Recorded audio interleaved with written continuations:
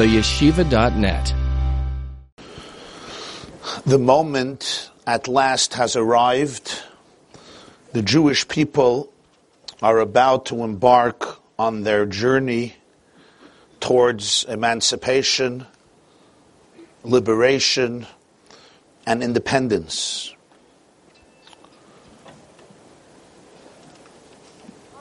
Just a few days before they're about to leave, Hashem speaks to Moshe and Aaron, and he instructs them all of the mitzvahs, the detailed laws and instructions about the first Seder of Pesach they ought to create, they ought to make the night before they would leave the country. Then Moshe summons the elders of the Jewish people, and he gives over all of these instructions to them to communicate to the Jewish people.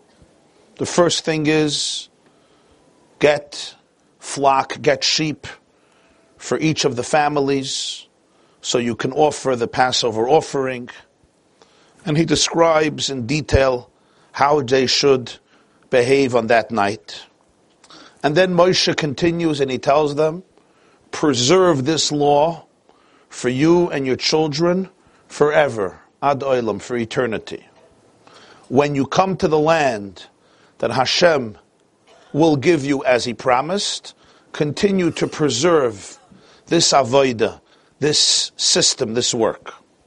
And then Moshe adds, and remember, this is the first speech Moshe is giving to the Jewish people, to the elders, the leaders of the Jewish people, just 2 weeks before Pesach, preparing them for the first time for the ultimate liberation. So Moshe says, and I quote, this is Shmois Perik Yud Beis Pasuk Chavav, Exodus 12:26 in Parshas Bo. V'haya ki yomru aleichem bneichem, ma ha'avoda hazois lachem. And it shall happen, v'haya, it shall happen, when your children will say to you, what is this service to you? So he starts off, v'haya, it shall be that when your children say to you, what is this avodah to you? V'amartem, you should say to your children, this is a Pesach feast offering to Hashem, who passed over the houses of the children of Israel in Egypt when he smote the Egyptians, but he saved our households. When Moshe finishes saying these words, the Torah says, Vayikoid ha'am vayishtachavu. The people bowed their heads down and they prostrated themselves. They bowed and they prostrated themselves. And the next verse, the Jewish people went and they did as Hashem commanded Moshe and Aaron, so they did. In other words, they went, they purchased a sheep, they made all the preparations, and they followed through on all of the instructions, offering the sheep, eating it with the matzah, with the maror, placing the blood on their doors, and etc., all of the instructions. And then the next story is midnight comes, and the final and 10th plague occurs, and Parai and his people expel the Jewish people from their land. Rashi is bothered by one detail. Moshe speaks to the Jewish people, they bow their heads and they prostrate themselves. Why? There are many conversations between Moshe and the people throughout the entire Chumash. Why so? They don't usually bow, they hear and they go do. Or they argue, whatever their response is. Here they didn't argue, they just went and did it. Why did they bow their heads and prostrate themselves? So Rashi says, Vayikoid ha'am al psuras ha'geula. This wasn't just a piece of information or a mitzvah. This was the news of redemption. Moshe was giving them the instructions on the night preceding their geula, their exodus, after 210 years in a foreign land. Many of those years under harsh and unbearable conditions of subjugation, suffering, and enslavement, with terrible decrees and edicts that the pharaohs issued forth against the people, against the Bnei Yisrael. Finally, This is not just you're going to be redeemed, it's happening.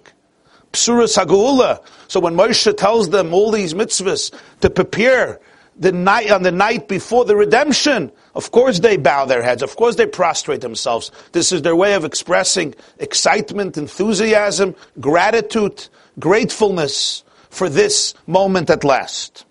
But then Rashi says, Ubias haaretz.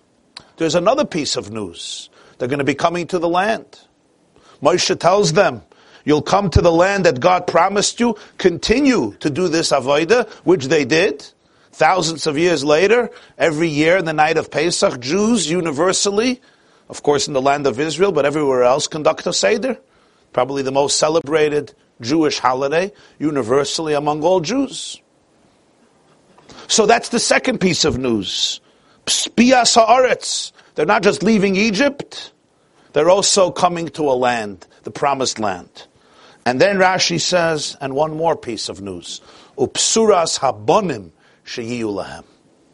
The news that they're going to have children. Moshe says, you'll come to the land, continue to do this avodah, and your children will tell you, what are you doing? Ma avodah azois lachem. Tell them what you're doing. It's a Pesach offering. For children to be able to ask these questions, what are you doing? You have to have children. So Rashi says, Al psuras habonim sheyiyu lahem. This was great news that they're going to have children. That is why when they hear Moshe's presentation, they bow their heads, they prostrate themselves on the ground in an expression of tremendous joy, festivity, ecstasy, celebration, and gratitude on these three pieces of news that were just given to them. Number one, you're about to be liberated. Number two, you're actually going into the promised land. Number three, you will have children. Now, the first two are easily comprehensible. We understand why they're celebrating. They're not taking this for granted, that they're being liberated or that they're going into a land. Yes, they were told generations ago that one day they're going to be liberated, and one day they're going to go back to their land. Moshe shared it with them in Egypt.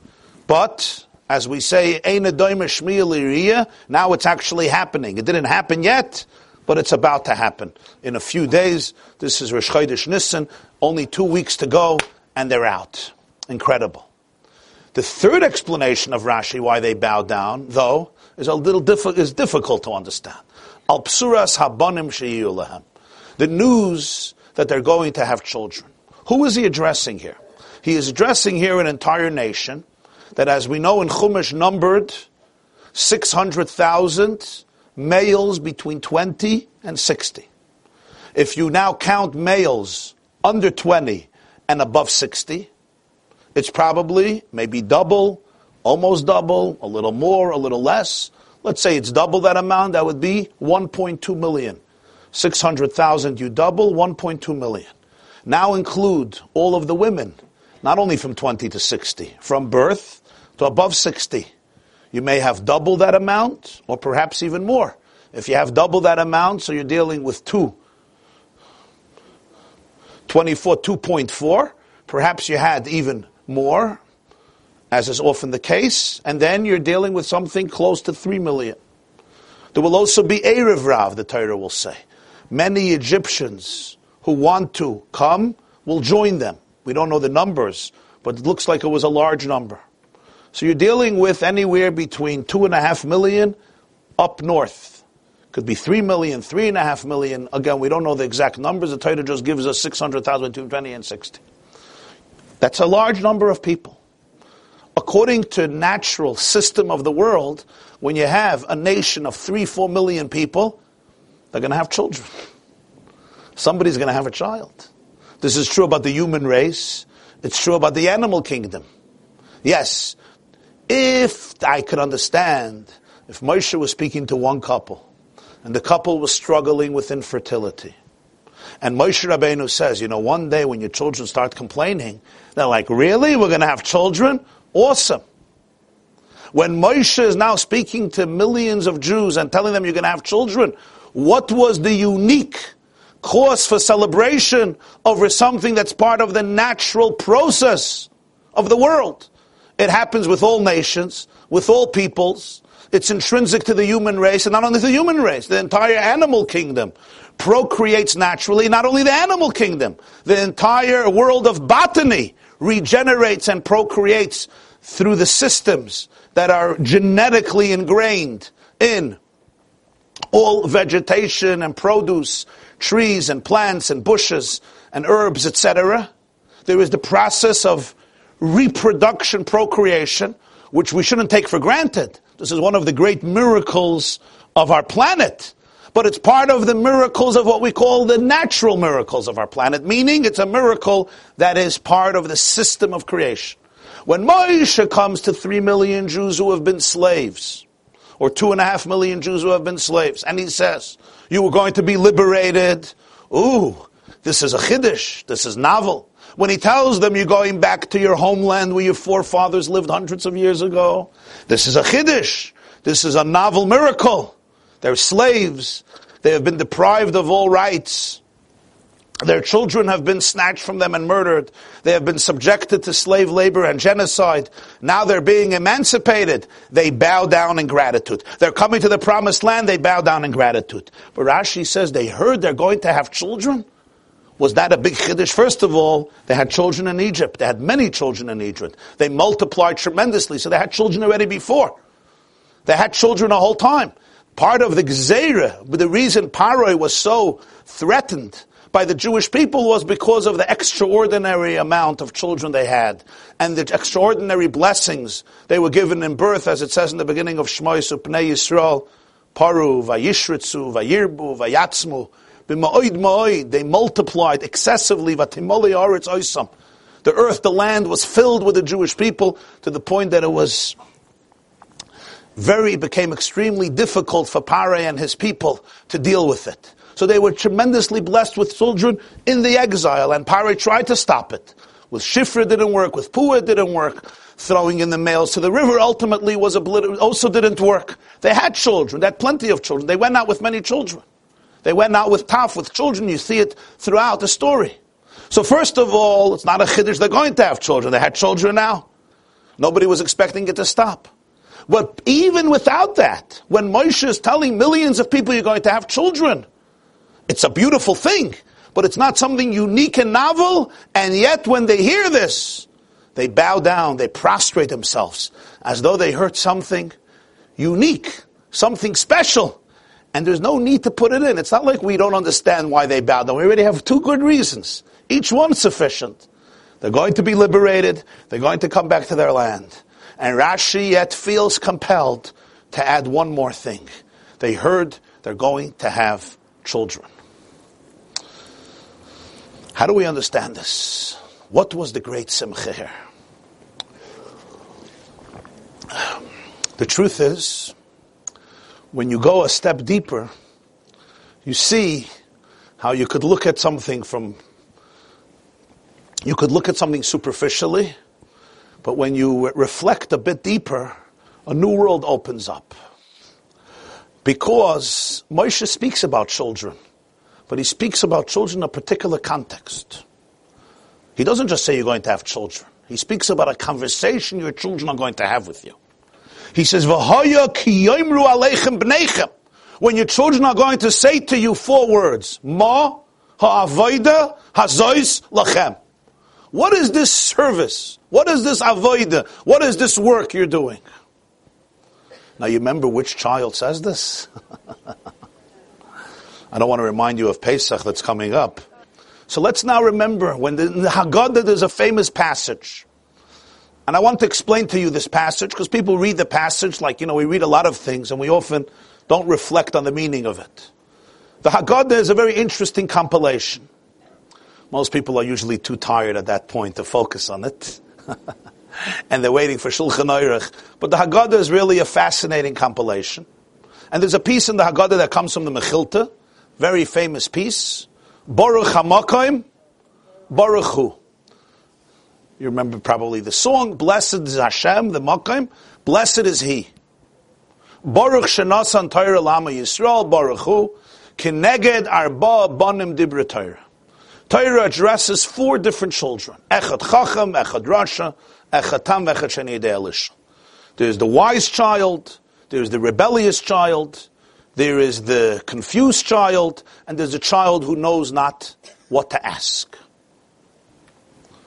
What does this mean? Keneged arba banim dibra Torah. Torah speaks about 4 children. Where does Torah speak about 4 children? You could read through the whole Chumash, you won't find anywhere. The Chacham, the Rasha, the Tam, the Sheni Yedei Lishel. This was a brilliant stroke of genius of the sages. Moshe Rabbeinu speaks to the Jewish people 4 times about conversations they're going to have with their children. 4 times in Chumash, 4 different verses. The first one is still in Egypt. This is the verse. This is the first one. When your children will tell you, what are you doing? And the sages, when they read Chumash, were attentive not only to every sentence, not only to every word, to every letter.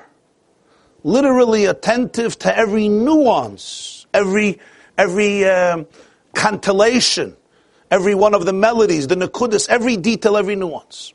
Moshe says, when your children will tell you, what are you doing? You should say so and so. That's in Parshas Bo, they're still in Egypt. When you look a little further, they come out of Egypt. It's Pesach. And once they leave Egypt, Moshe speaks to them once again. And when he speaks to them again, he says, V'higadata levincha bayoim hahu leimer. On that day, he tells them that every year they should follow these laws. You're going to come to Eretz Yisrael, 7 days eat matzahs, don't eat chametz, and tell your child that day that it's for this mitzvahs that God took me out of Egypt. Again, he's talking about speaking to your child. V'higadata levincha. Moshe continues further in the same speech after they came out of Egypt. When your child is going to ask you tomorrow, what is this? You should answer him. So we already have 3 times Moshe speaking about conversations with children. 3 times. And then, 40 years later, when you go to Dvarim, Sefer Dvarim, Moshe Rabbeinu speaks again about communication with children. Moshe Rabbeinu says in Dvarim, your child is going to ask you, what are all the laws that God commanded you? And he gives the answer. So the sages wondered, why are there 4 times that he speaks about children?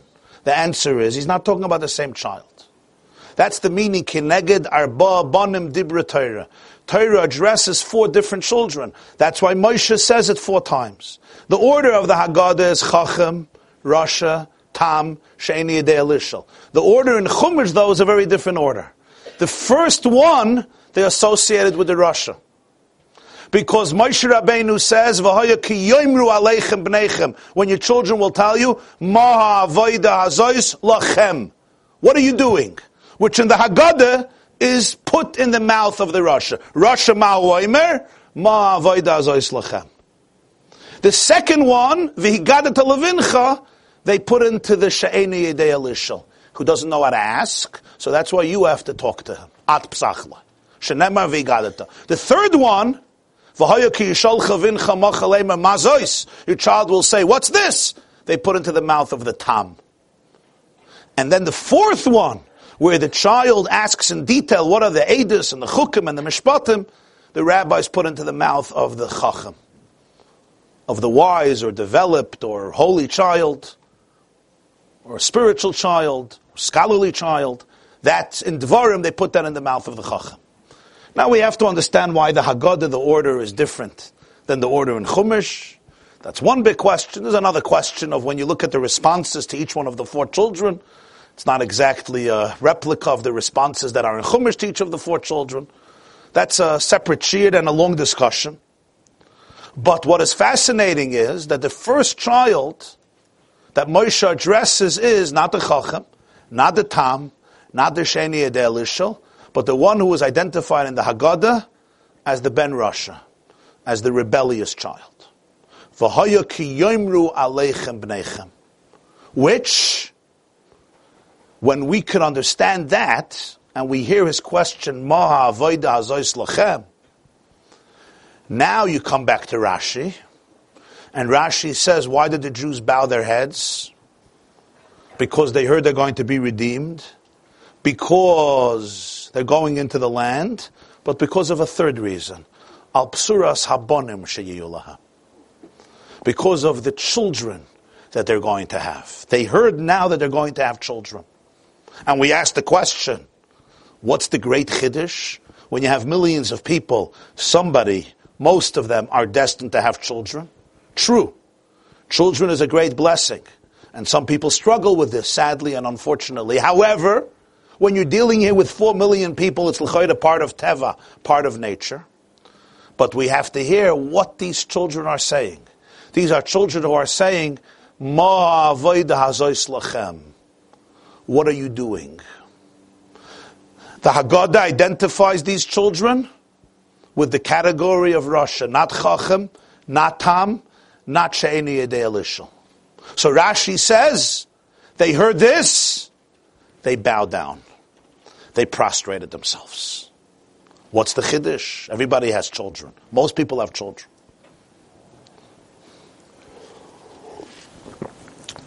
The word Vahaya, Chazal say when it says Vayihi, it could mean an expression of pain.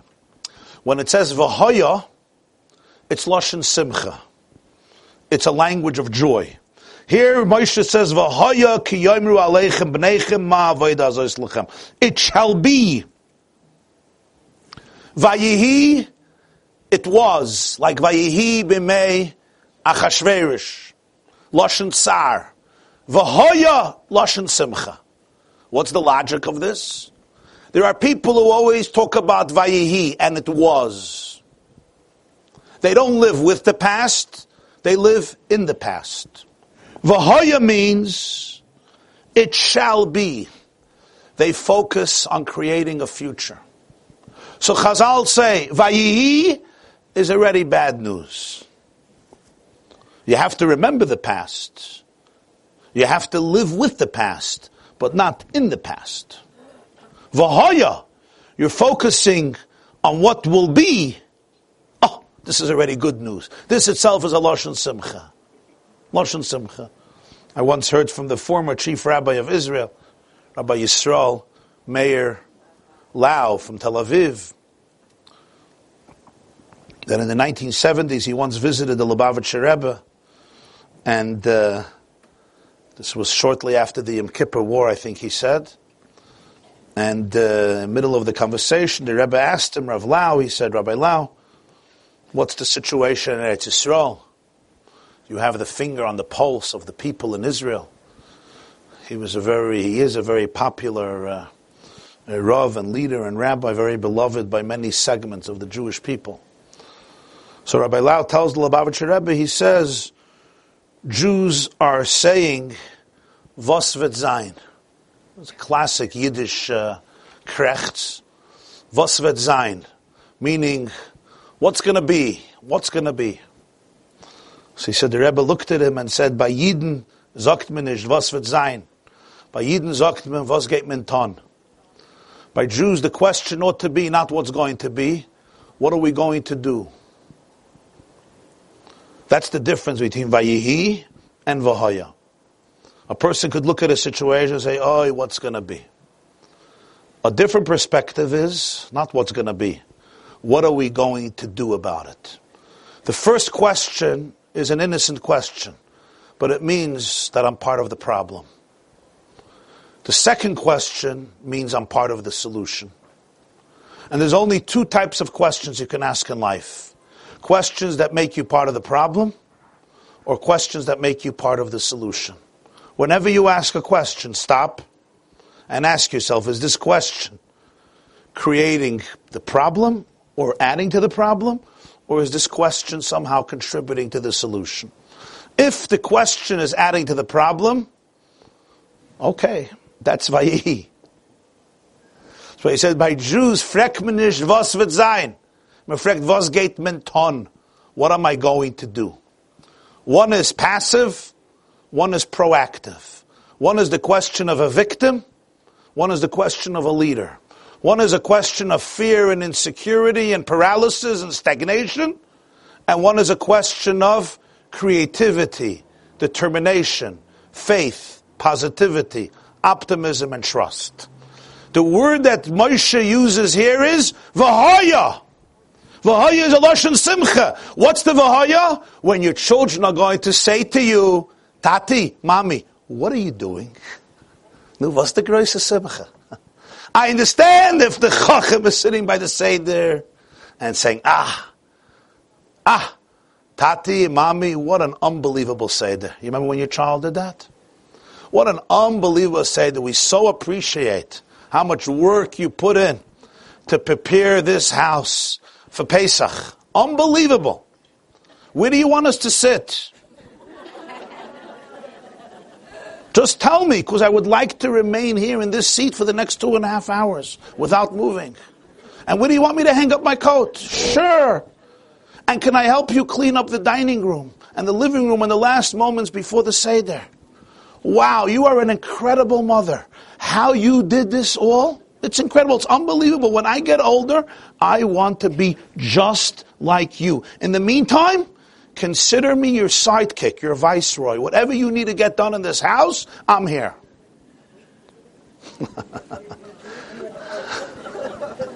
I understand v'hoya. That I get. Moshe is not saying that. The first child he addresses is not the saintly, perfect, impeccable, flawless valedictorian. The one you deposited in preschool, and the next time you got a call from the principal was the day of graduation of high school. This is the child who the principal calls you 3 times a day about. Plus the teacher. V'hoya, the simcha. What's the simcha? It shall be. Let's hear what, Moshe? When your children are going to tell you, what are you doing? Ma, you have nothing better to do than clean your house? I don't really know what we're doing here. Okay, I'm just going to my room. And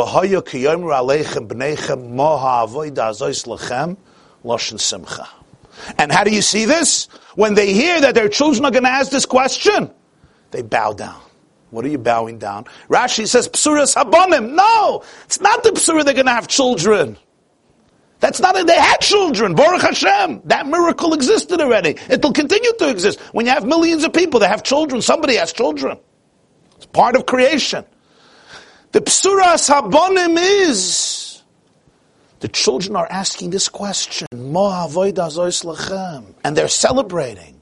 They're bowing their heads down. What's the meaning of this? Now we understand Rashi. It's a big chiddush what Rashi is saying. So Reb Tzadok HaKohen of Lublin, one of the great spiritual Hasidic masters, the Rebbe of the city of Lublin, was known as Reb Tzadok HaKohen. And he, in his commentary on Chumash and in other svarim of his, in Tzidkas HaTzadik and Pri Tzadik and other svarim of his, he addresses this.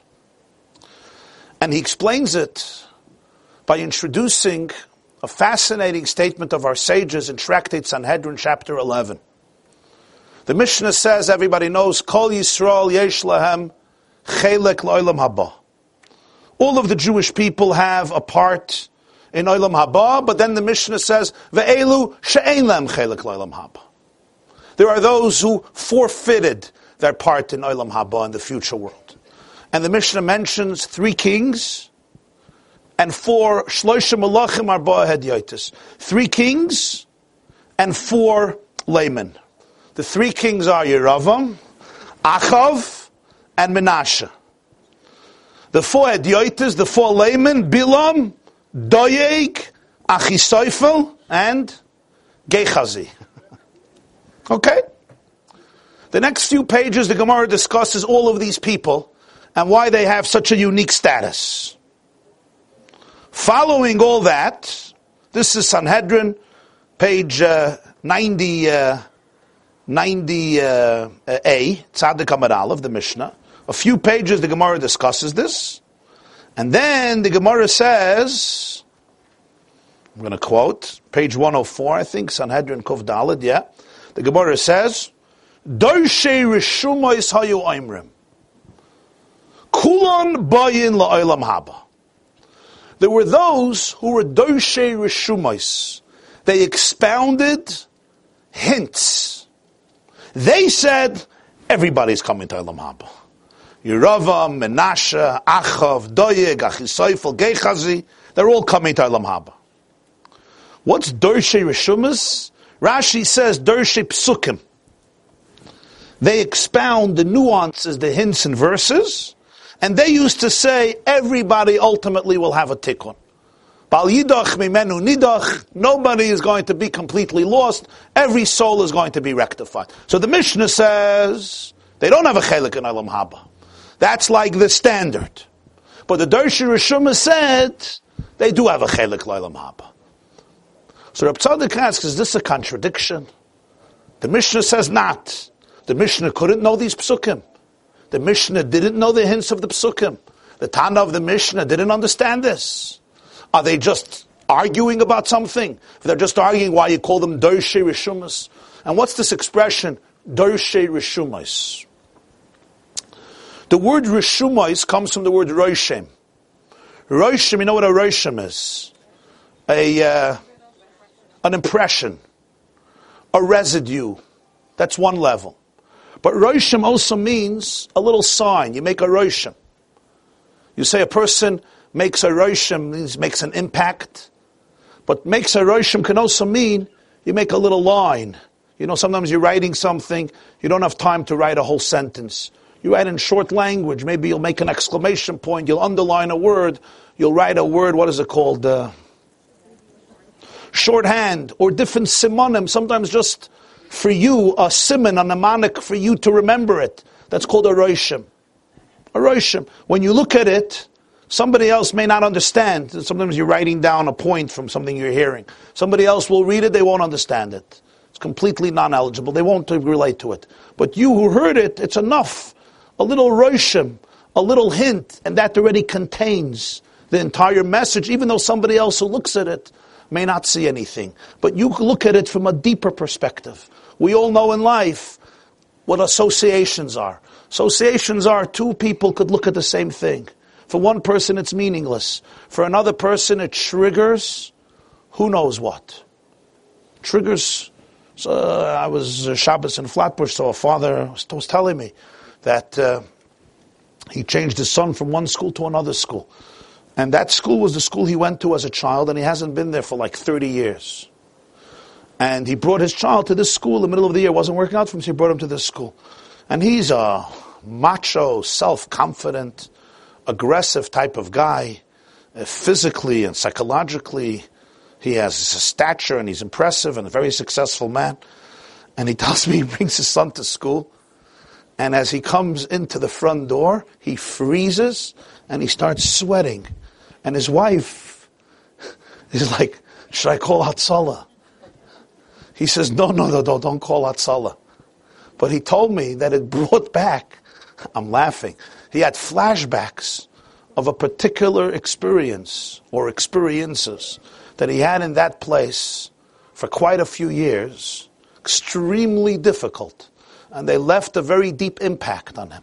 So there's people who walk into a building, they don't even notice. They walk up the steps. For him, this step wasn't a step. It wasn't a step. The step was a whole life, a whole previous life that flashed there in front of his eyes. The step represented fear and dread and trauma, and I'm not going to elaborate on this, but you get the point. Two people come into the same house. They see the same thing. For one person, it's nothing. What happened? There's nothing here. It's a Roshem. It's not explicit. It's not displayed in an open way.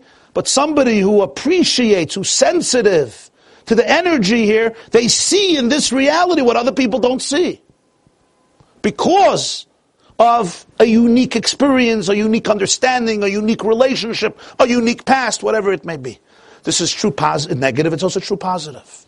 Rishumos means you look at something, and where other people can't see it, you can see something. Even though it's only a Roshem, there's only a little sign, there's only a little siman. It's shorthand. Somebody else reads it, they don't see this. Dorshei Rishumos amru yesh lem chelek l'olam haba. Those who know how to study the Roshim of souls said, Yesh lam chelik lo'olam haba. Why? What does this mean? Whenever you look at a person, you could look and see two separate things. You could look at the surface, and the surface is true. You could look at a person's behavior, you could listen to a person's words, you could see a person's body language, and you could look at a person's day-to-day conduct. And you see reality, you see truth. And then you may reach certain conclusions based on what you see. When you're studying these personalities, ein lem chelik lo'olam haba. How can they have a chelik in olam haba? They forfeited, they detached themselves from the divine. They don't have a chelik in olam haba. Dorshe rishumos, but people who could see things on a much deeper level, even if it's not articulated clearly in words, they're sensitive to vibrations of the soul. They're attuned to the subconscious layers of the human psyche. They see what is happening in the sub-cellars of the human condition, the human heart, the human existence. They could see that even if something externally is articulated in one way, on a deeper level, there may be a whole deeper dimension going on that may not be revealed to the person who is not one of those Darshei Rishumas. Take, for example, Menashe. Menashe was a king for 55 years. He was one of the most evil Jewish kings. He murdered his grandfather. And it wasn't just a grandfather. His name was Yeshaya Hanavi. And how did he become his grandfather? Menashe had a father whose name was Chizkiah. Chizkiah was a tzaddik. He even had foresight. And he did not want to get married. You know why? He saw what his offspring is going to look like. He becomes sick. And God sends the prophet Yeshaya to him and tell him, you have to get married, you have to have children. Menashe, Chizkiah says, you want me to have children? You know what that child is going to look like? Trust me. It's better if I die without a Kaddish. You'll say Kaddish for me. Those weren't his words, but that was the theme. And Yeshaya told him 5 words. Bahadi kafshi derachmana lamalach. Don't get involved in the mysteries of creation. God told you to have children, you have children. Your job is not to predict the future of civilization. Let God do His work, you do your work. You were charged with the mission of having children, have children. So Chizkiah was a smart man. He said, okay, give me your daughter. He thought, with her brains and his looks, so to speak, at least there'll be more chances. Yeshaya Hanavi's daughter, if she's the mother of this kid, no, how bad can it be? The apple doesn't fall so far from the tree, even if it falls far from the tree. Meila mi, a combination of him and Yeshaya Hanavi's daughter, the best stock. And the Gemara says, and it still didn't help. Menashe, Chizkiah was right. Chizkiah was right. The man was a destructive force. But he had a son Chizkiah, he had a son Menashe, whose father was a great tzaddik. 55 years at the end of his life, Menashe is captured by the Babylonians. He calls out to all of his gods, and then he decides, you know what? Maybe my father's Aleph Beis was right. He decides to do tshuva. And the Gemara says in Sanhedrin, the angels told God, there's always an exception. He's not allowed to do tshuva. He is not accepted. They would not let Menashe's soul come to the Rebbeinu Shalom. So the Gemara says, what did Hashem do? One of the greatest stories. God dug a tunnel under his throne to sneak Menashe in. You read this Gemara and you're like, really? In heaven the Gabayim also run the show? I thought with God there's a little democracy, a little justice. Really? The Malachim say, no. We decide who comes in, who doesn't come. Hashem has to, imagine, God has to dig a tunnel so they don't notice. What, he's scared of his malachim? You hire them, you create them, and then they tell you what to do. We know how it works down here on earth. It's called getting to know the right people. We thought in heaven is a place of truth. It's called Olam HaEmes. There's no nepotism. There's no protectia. There's no deception. There's no chanifa. It turns out it's not so simple.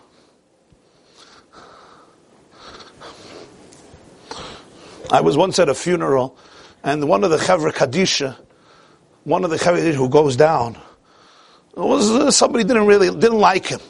So when he comes back up from the hole, the guy says, I feel so bad for everybody who dies in this community. It's not enough they have to live with you. Even after they're dead, the last person they have to see is you. What a great compliment.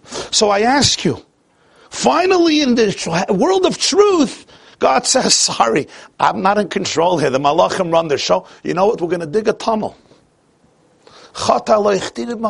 What is going on here? What is going on? The pshat is, of course, the Malachim are right. Menashe can't do tshuva. He's become too detached. The tunnel that God creates represents something. In order to find Menashe's relationship with God, you have to dig a tunnel. You have to go beneath the earth. You have to go deep, deep, deep into the core of his neshama, where even the Malachim, they don't have a tfisa, they don't have a sensitivity to it. They weren't trained for this. They see things the way they are. That's why they can't deal with this world. Because this world, nothing is the way it looks. In this world, nothing is the way it looks. That's why you cover your eyes by Shema Yisrael. In this world, you have to have the courage to be able to look at a world that on one level it screams. There's no meaning, there's absolute chaos, there's endless pain, endless suffering, endless politics, endless injustice. And to be able to dig a tunnel and say beneath all of that is Einoid Mulvadoi. That's only in this world. The Malachim don't know this. They see reality, and what you see is what you get, and what you get is what you see. That's why when the angels were sent down here one time in history, God is like, never again. Because in Parshas Bereshis, Hanefilim Hayu Ba'aretz, they came down, they fell, they completely fell. An angel is very good in heaven. You send an angel down to earth, he or she has no resources to be able to deal with the crusts of earth. The angel doesn't know how to take a shovel or a hoe or a tractor and dig and dig and dig and excavate and find the Be'er Mayim Chayim, the living well springs of water that pulsate and flow beneath layers of debris and dirt and earth and stones and pebbles and filth and rubble, etc. If you look at Menashe, Ein Lechelek Le'Olam Haba, Dorshe Rishumois, those who understand the Roshim, they could see a Roshim of godliness in a person, even though the person doesn't even know how to articulate it. The person doesn't even know how to express it in words. But the Roshim is there, the residue is there. They say, of course, Yesh Lechelek Le'Olam Haba. It's not a contradiction. One is addressing the nigla of the person, one is addressing the nister of the person. The outer and the inner. There's always in everything the chitzon and the pnimi, the external and the internal. Take Yeravam. Yeravam was what you call a true tzatzka, what he did. As your grandmother would say about certain people. Yeravam ben Nevat is a man who was a genius of a person. The Gemara says in Sanhedrin 103, he was the greatest Gaon of his generation. And yet he created 2 golden calves. He influenced a nation to become entrenched in idolatry. He closed the pathways to Yerushalayim. In many ways, he was a very evil king. What do we say in Pirkei Avos? Chaytei or machtias harabim. They didn't only sin himself. He caused the nation to sin, which is a different level of sinfulness. Person does what they do on their own, they do on their own. He created a certain movement in the nation and the people. And he was essentially a great person. So the Rambam writes in Igeres Teiman, there's a famous letter the Rambam writes to the community of Yemenite Jews who were forced by the Almohads to choose Islam or death. So many converted to Islam, superficially. And there was a rabbi who wrote a letter that these Jews who converted to Islam are not Jews anymore. and they shouldn't even come to Shul Yom Kippur, and they shouldn't make brachas, they shouldn't daven, they shouldn't have a seder, because they're the worst of the worst. And the Rambam, in one of his most extraordinary pieces of writing, has a 40, 50-page letter criticizing this rabbi who wrote this about these Jews who converted to Islam under coercion because they wanted to live. It's an extraordinary letter. And the Rambam says, whoever put it into the mind of a person that just because, first of all, the Rambam says Islam is not idolatry, because unlike Christianity, Islam is a monotheistic religion. It doesn't believe in Trinity. So therefore, it's not Avodah Zarah. And they're not mechuyev to die. If they're forced to say that Muhammad is a real prophet and they have to go into the mosque, the Rambam says somebody may die for it, but you don't have to die, and therefore they should try to move out. But those who did it out of coercion, they're Jews and they're beloved and every mitzvah is precious and they could continue to daven. It's an extraordinary piece of the Rambam. You see a Jewish leader, a lover of the Jewish people, somebody who's really sensitive to the reality of what's going on. So the Rambam has an expression and he says, even Yeravim ben Nevat, who was considered one of the greatest sinners of Jewish history, he will be punished not only for creating idolatry in the Jewish world and creating 2 golden calves, but also for cooking on Yom Tov, for cooking on Friday, Erev Shabbos, Yom Tov for Shabbos, without making an Erev Tavshilin. That's what the Rambam says. Yeravim ben Nevat will be punished for not making Erev Tavshilin. Okay, so you look at the Rambam, and you're like, this is interesting. It's interesting.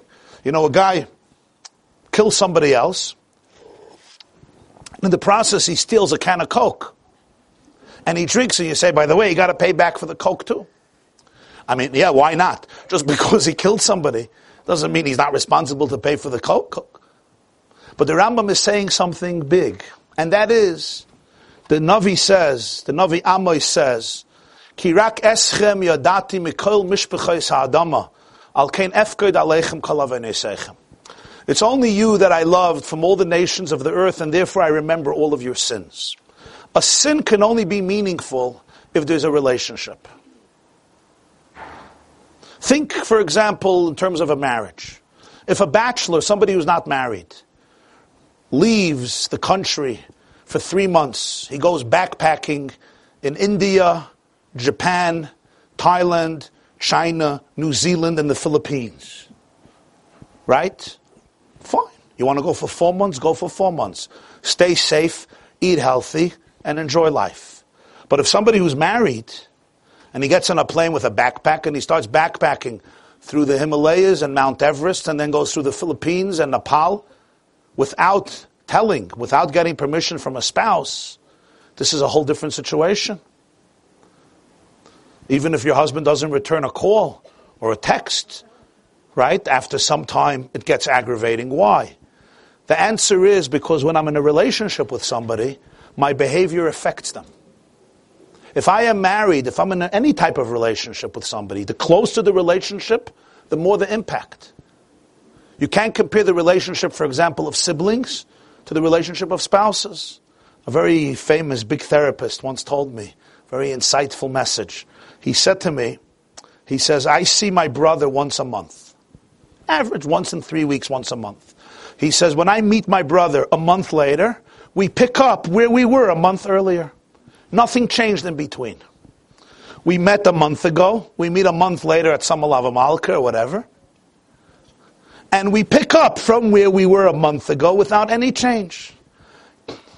He says with his wife, he says with a marriage, he says if within every 3 hours there's no connection, there's already drifting away. Why? Because the relationship is so deep, the expectation of each party from the other one emotionally is so profound, that if for 3 hours there's absolutely no connection, there's already a little bit of drifting. It can be repaired fast. It's not the end of the world. It's not the crisis of the century. But it means essentially it's a type of relationship that every 3 hours they have to feel that they could lean on the other person. They have somebody to fall into their arms. They have somebody they can trust. It's a different level of a relationship. The deeper the relationship, the more the betrayal when I neglect it. So God says through the prophet Amos, You I love from all the nations, therefore I remember all of your sins. Your sins hurt. Somebody else, a person who's not married, fine, you could disappear from the planet for not from the planet, you can disappear from the house, your house for 6 years. I mean, your grandmother and mother will worry. But who cares about that? And if you don't have somebody to worry, then mamish nobody. When somebody's in a relationship, whatever the relationship is, a spouse, a parent, a child, a close friend, I can't just disappear and say it's none of your business. It is my business. I love you. You affect me. The whole Torah and mitzvahs is based on a relationship. I love you from all the nations. Al kein efked aleichem kol avanesechem. So if you, for example, cook on Shabbos, it hurts. You're violating my intimate day. You're not a stranger. You're coming into my intimate day and you're violating it. You cook on Yom Tov for Shabbos without an Erev Tafshilin, it hurts. You would think for this, you have to be connected. What happens if a couple gets divorced? He doesn't have to call his ex and say, by the way, I'm going backpacking. I mean, unless there's some arrangements with children or whatever, technically. But essentially he doesn't have to do that. Why not? There's no relationship. They're cut off. You would think Yeravim ben Nevat was such a sinner. Who cares if he cooks without a native tafshilin or not? As abgeschnitten, he's cut off. The relationship is severed. Cook how much you want on Yom Tov. What do I care? There's no connection anymore. Comes the Rambam and says, no. Yeravim ben Nevat will be punished also for Erev Tavshilin. Why? Vu abgeschnitten. Ven abgeschnitten. Doishe rishumois. If you dig a tunnel, you understand that you can't separate a soul from God. Every neshama is one with Atzmus Ein Sof Baruch Hu. Every soul is one with God in His essence. And therefore, even if on every conscious level and conscious display, there is a separation and the cord is severed, and when you look at this person, you say, Ein loy chelik lo'olam haba. Dorshe Rishumai say, no, Yeravam yesh lo chelik lo'olam haba. And that's why the Rambam says, Erev Tavshilin also hurts. The fact that he cooks on Yom Tov without an Erev Tavshilin is a sensitivity to Hashem. It matters. It's meaningful. It's significant. It's a betrayal of our intimacy. It's a betrayal. Yom Tov and Shabbos are days of intimacy. You don't come into intimacy with a falafel and sauerkraut. Or a lafa and barbecue sauce. That you keep outside. Shabbos and Yom Tov are intimate days. It's a betrayal of that. Even with Yeravim ben Nevat. That's what the Rambam is saying. Dorshe Rishumais. For this you have to be a Dorshe Rishumais. So Moshe Rabbeinu now comes to the Jewish people. They're leaving Egypt. They're going into Eretz Yisrael. V'hoya. A lashon simcha. When Yeshchizkiah has Menashe, he told Yeshaya, I don't want to have a child. Yeshaya said, don't get mixed into God's secrets. He has the child. He's right. The child is destructive. At the end, the child does tshuva. And as Reb Tzadok says, Mashiach ben David, Mashiach comes from whom? Comes from Menashe. That means if Menashe wouldn't have been born, Mashiach can't come into the world. So Yeshaya Navi told Chizkiah, don't mix into where you don't have to mix in. There's what you have to do, and then there's things that you know a little bit and you don't know much more.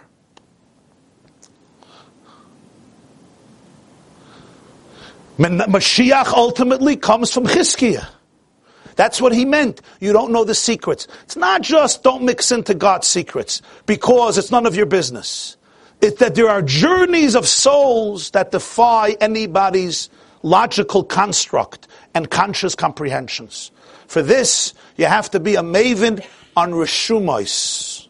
Rishumos means secrets that are not articulated clearly. There was a Yid, a Chassid, his name was Reb Menachem Manish Mosenson. He was a very successful diamond connoisseur and merchant. He was also a Talmud Chacham, a Ben Torah, a scholar. He was a great Baal Tzedakah, a Baal Chesed. He used to come once a year to his Rebbe. His Rebbe was the fifth Lubavitcher Rebbe known as the Rebbe Rashab. Reb Sholem Ber passed away in 1920 in Russia. And he would bring him every year his most beautiful diamond as a gift to be able to give for tzedakah. Whatever his tzedakah, the Rebbe's tzedakah he wanted, he would get his most beautiful diamond, he would give as a gift to be distributed for charity, according to the Rebbe's wishes. One year he came, and before he went into the Rebbe, before Yom Tov, somebody else went in. And that man stayed for a very long time. And then he went in just for a few minutes, and the audience was over. And he felt very bad, because he knew the person in front of him, and he was a simpleton. Nice man, a God-fearing man, but very, very simple. He was a scholar, and he was multifaceted and multi-layered and successful in different arenas, and an activist and a very successful man and a Talmud Chacham. And he felt that this was inappropriate, unjust, whatever the word is. The disparity perturbed him. So, when you have a close relationship with somebody, the worst thing is not to bring up hurt, your grievances. Repressing things don't make them go away, even though we wish they would. We still hope for it to go away. And the definition of insanity is when you do the same thing again and again, and you expect changes, even though you're repeating the same patterns. So especially when you have a close relationship. So when he went into the Rebbe after Yom Tov, he said, I have to share something that emotionally I'm upset. I'm upset at the Rebbe. This person is a fine Jew, sits with the Rebbe a long time. I come in and out. I felt upset. And how could you compare me to him? So the Rebbe listened, and he didn't say a word. He didn't answer. He listened. After the conversation, he was about to go. So he says, and this year I brought you the best diamond ever. And he takes out a selection of diamonds, and he points to the greatest, the best, the most dazzling in its brilliance and glitter. And the Rebbe points to another one, and he says, Dachtzach, that this one is nicer than this one. I think the other one is nicer. He says, no, you can't compare. This goes for 5,000 ruble, this goes for 60,000 ruble. You can't compare. So the Rebbe picks up the expensive one, the 60,000 ruble one, or whatever the price was. He looks at it, he turns it over, azoi. He looks close. Ich zenish ken godless. I don't see any special beauty in this diamond. So he says, look at this, notice this, focus on this. The Rebbe looks, he says, ich zenish. I don't see. So a little frustrated at some point, he says, Rebbe, af adement darf man sein am Mevin. On a diamond, you have to be a connoisseur. You have to be an expert. With all due respect, you're a big Rebbe, but you're not a diamond expert. So the Rebbe smiled and he said, Und auf einer Neshama darf man euch sein am Mevin. And on a soul, you also have to be an expert. And with all due respect, you're a great diamond connoisseur, but you're not a soul connoisseur. Auf einer Neshama darf man sein am Mevin. And if somebody is not a maven on a neshama, they have to be humble and say, this is not for me. One person doesn't mix into diamonds, another person shouldn't mix into neshamas. I have to be able to say, this is not for me. I don't know how to deal with it. I get annoyed, frustrated, overwhelmed. I just can't deal with this. I don't understand. I'm not tuned in to the layers of the human soul, of the human heart. So Moshe speaks to the Jewish people as they're going about to leave Egypt. V'hoya, he says, there's going to be a simcha. What's the simcha? You're going to have children who are not the Chachamim. We know that the Chachamim bring joy. I'm talking here about the first child, the child who's going to say, Ma avodah zois lechem, what in the world are you doing? You're really primitive. You really belong in the Stone Age. You're really, really old-fashioned. You're archaic. Mom, you got to wake up and smell the coffee. You got to dance to the beat, to the rhythm of contemporary life. You come from a different world, from a different planet. You may mean well, and don't start crying on me. It's time to become a little relevant to the real world. Ma, and all one word, ma, one sentence. Ma avoida zois lachem. Can't say it better. First of all, it's hard work. It's avoida, and it's lachem. As the Haggadah says, lachem v'loy loy. And the Jews hear this, and what do? They all bow down. Imagine 4 million people bow down. Yay! Thank you, Moshe. Rashi says, Psuras Habonim. What's the Psuras Habonim? The Psuras Habonim is that Moshe was telling them, V'hoya. What's the V'hoya? What's the Psuras Habonim? What's the great Psura? Why are they bowing down on hearing that this is what their child is going to ask? The answer is Baruch HaMakom, Baruch Hu. Baruch Shenosan Torah L'Ami Yisrael, Baruch Hu. Keneged Arbon. How does that sentence come in there? What do we say? We need a song? So we needed Baruch HaMakom. How does it come in there? The 4 expressions of Baruch are the 4 children. Baruch HaMakom is the Chacham. What's Makom? Makom is space. Space is articulated. Here we're in a space. Baruch HaMakom is the way God is manifested in a space. What's Hu? Hu is always third person. Lashon Nister. Baruch Hu. You can't see him. If somebody is here, you say Baruch Atah. If somebody is far away, you say Hu, he. Or in the feminine, he, she, or Hu. Or in a Polish Yiddish, both are he. But I do a Lithuanian Yiddish, so we do who and he. But you get the point. I don't know if you say it over to your husband, he won't know what you're talking about. That's what I'm saying. Baruch he, Baruch he. But I'm doing the way into Lithuanian, so I say Baruch hu, Baruch he. But it's the same point. When you say who or he, it's called Lashon Nister in Hebrew grammar. It's concealed. Baruch HaMakom, it's the way the divine is manifested in a child. Baruch hu means the divine may be concealed. But concealed doesn't mean it's not here. Concealed means you have to dig a tunnel. You can't look at the superficial. So Moshe Rabbeinu is telling all of the Jewish people forever, when your child says, Ma avoda zois lachem, don't think that the question is coming because there's no relationship. The question is coming because there's a very, very deep relationship.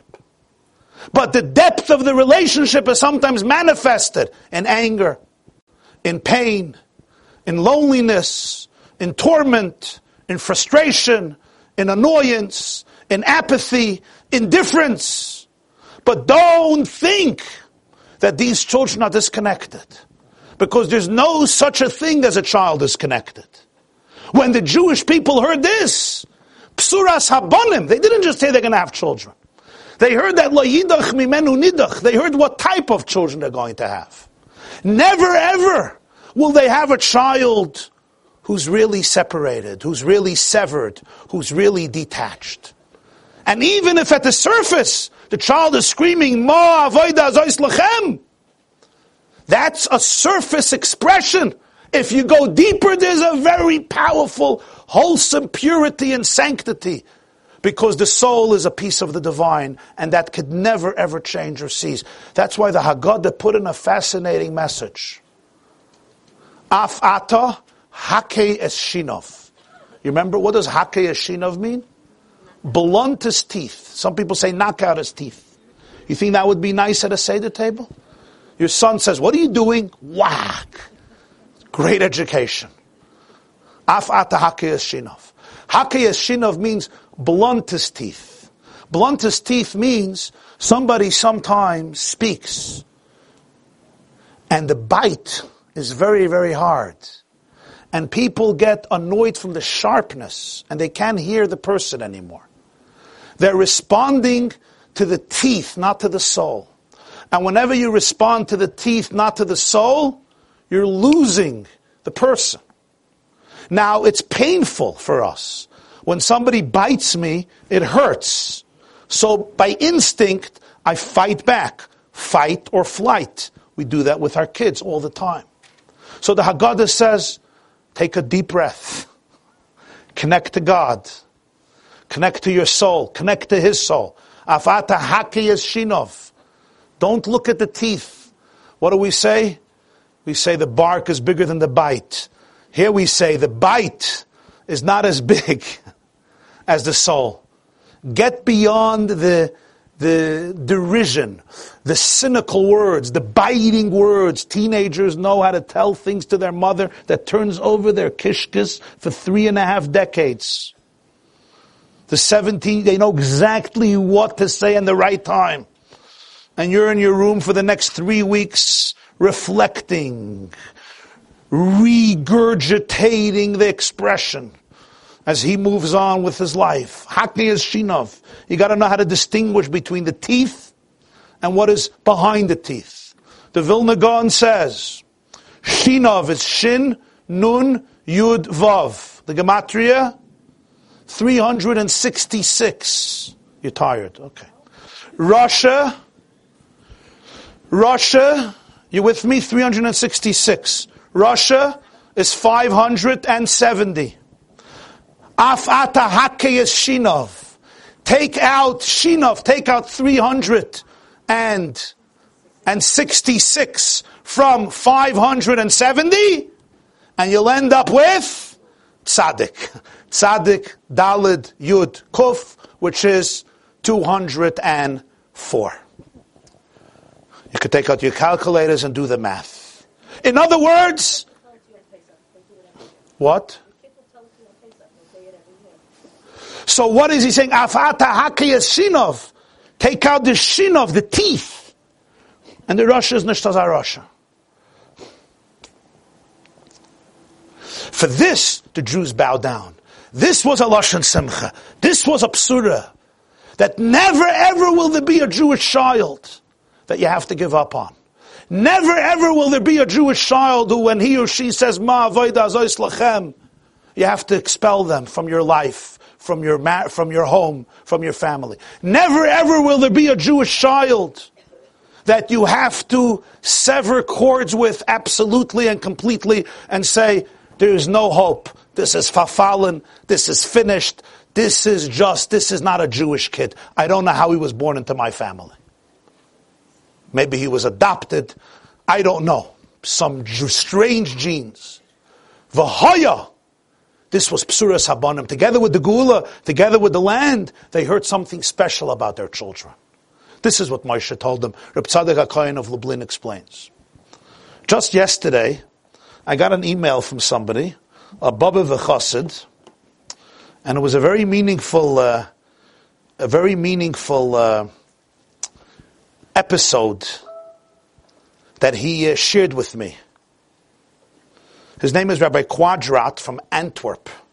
Ben Sion Quadrat from Antwerp. And his father, he's a Baba v'Chassid, and his father was a Talmud, a student of the Kedushas Tzion. Rabbi Sion Halberstam, the Baba v'Rav, who was shot, he was killed during the Holocaust, during the Second World War. And before the war, he was in Bobiv. Bobiv is in Galicia, in eastern Poland. He had a huge yeshiva. And he was a very, very big Rebbe. Most of Bobiv was wiped out. His son, Reb Shloima, survived the war, and he rebuilt Bobiv after the Second World War. He passed away in 2000 and was succeeded by his son, Reb Naftali. So this Baba v'Chassid told me that he heard this story from his father, who was a Talmud by the Kedushas Tzion. His name is Reb Tzion. He's known as the Kedushas Tzion. And he said that he wants to share with me the story that he heard from his father. He said one day, a Jew comes into the Baba v'Rav, Reb Tzion, Zechrona Livracha, Hashem Yinkom Damai, and he cries that he's very scared for his son's future. This is in the 1930s.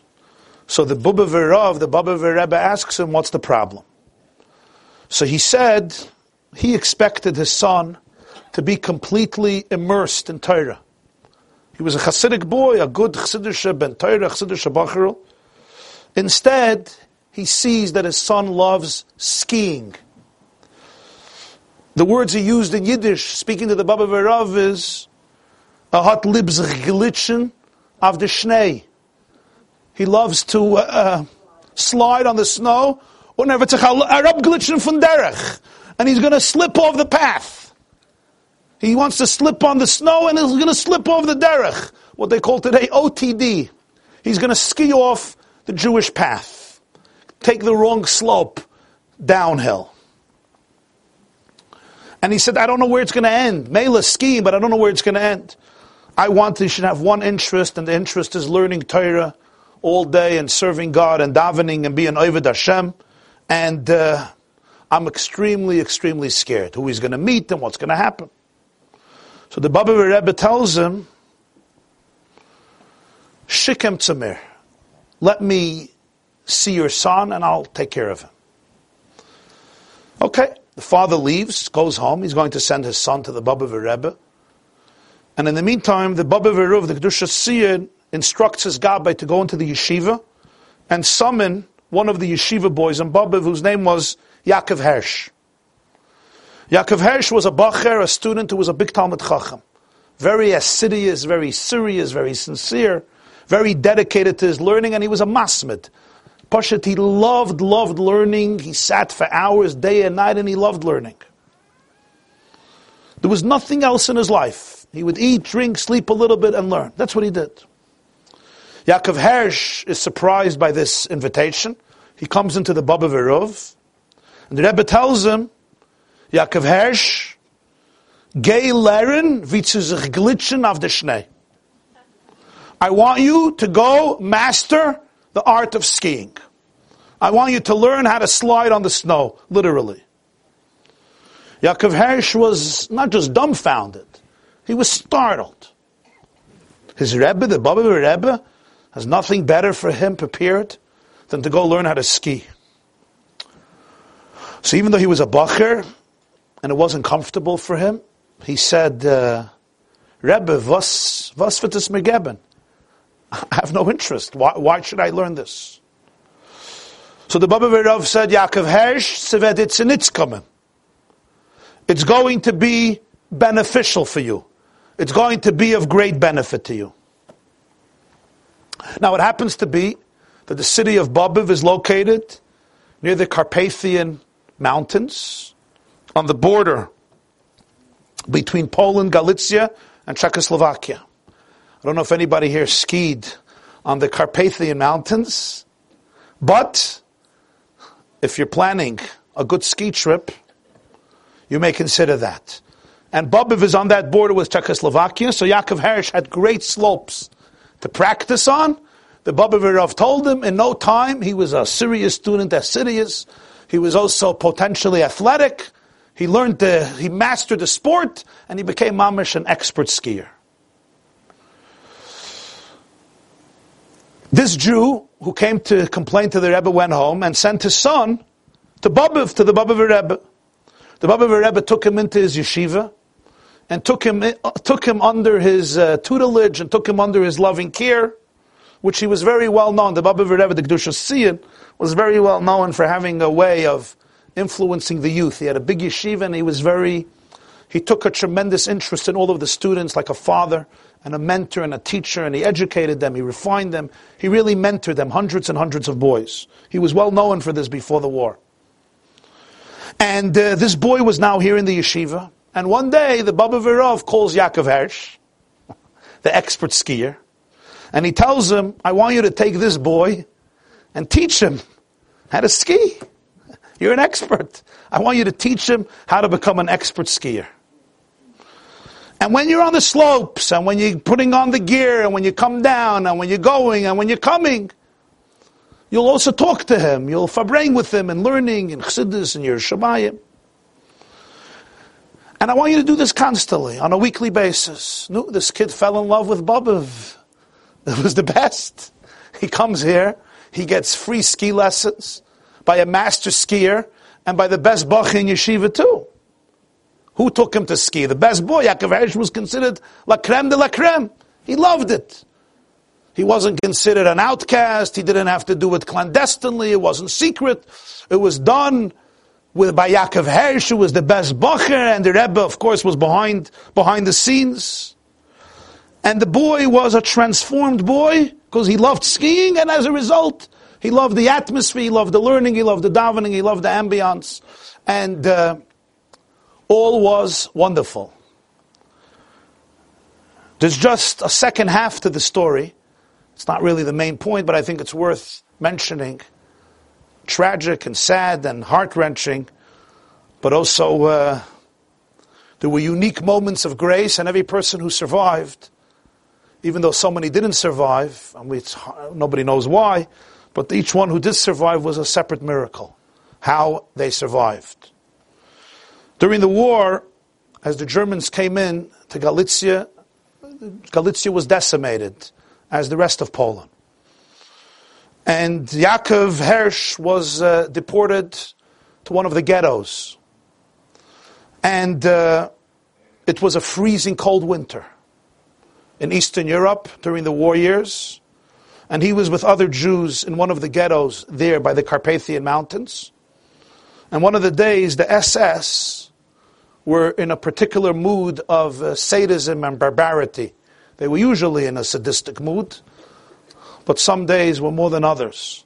So they decided to torture some of the Jews in the ghetto, and they took a group of Jews, and they took them up to a tall mountain.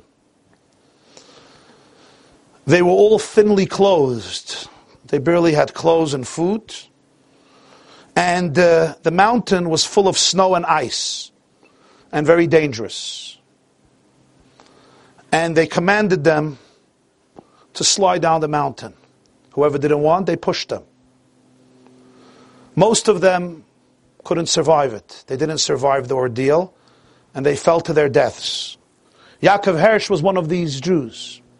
Because of years and years of skiing, he knew how to maneuver himself somewhat to safety, and he was from the few who survived the ordeal.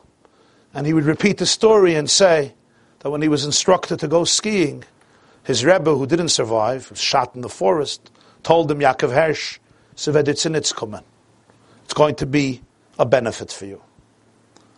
Now, if you think about this, here you have a classic situation of pedagogical sensitivity to a child. The Baba Virov could have told the father, you have to tell your son, this is not what a Jewish boy does. He doesn't ski. This is for the Gentiles. He could have done that. He probably knew the father would have lost his boy. So what did he do? Not only did he allow this boy to ski, he took the best boy of the yeshiva and turned him into a skier to be able to connect to this child on his terms, take him skiing, teach him how to ski, and when he saw who is the master of skiing, he looked up to him, not only in skiing, he looked up to him in everything else. And his life was transformed. The greatest gift in education is when somebody never ever becomes deaf to the true yearnings of a child and never decides that in the name of some abstract ideal which may be beautiful, they're going to cut off this child. I came here this morning for Shacharis. A Yid tells me, he's a teacher, and he says the classroom is crazy sometimes. So he went to Rabbi Yaakov Meir Shechter, who's a big Breslover leader, and he says, I'm a Malamed and I don't know what to do. The Kinder Machem and Meshiga. I don't know how to deal with it. So Rabbi Yaakov Meir Shechter, without skipping a hard speed, told him, Malamed, the word Malamed, a teacher, is Rosh Tevis, Mem Lamed Mem Daled, Meshiga Machen Zolen Zaydir. Right? They should make you crazy.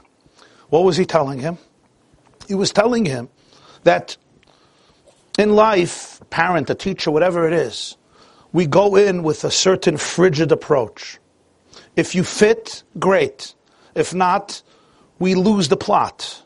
And when we lose the plot, we get angry and we do foolish things that simply cuts down the person. Education, in its truest sense, is about a Mesiras Nefesh. It's about tuning my soul into the true needs of the other person. Of course, a teacher and a parent should make systems that they shouldn't make you meshuggah 24 hours a day, 7 days a week. There's no mitzvah to create a jungle. That's not what we're talking about. Children need discipline. Children need structure. Children need cohesiveness. Children need patterns. But they need structures, laws, and patterns to be able to bring out the best in them, to be able to help them shine, to be able to help them blossom. Not laws and structures just to shut them up and repress them so that I should be able to feel good, because then what I'm doing essentially is I'm using laws and structures to abandon them, not to develop them. Real laws and structures are created out of attachment, not out of detachment. I attach myself to the person, and I'm sensitive to who the person really is, and how I could reach into their heart right now and help them climb, help them grow from step to step to where they are capable of becoming. It's not about imposing a certain perspective. Either you're in or you're out, because very often I lose the person. I'll tell myself for the rest of my life, I'm just. My conscience is clear.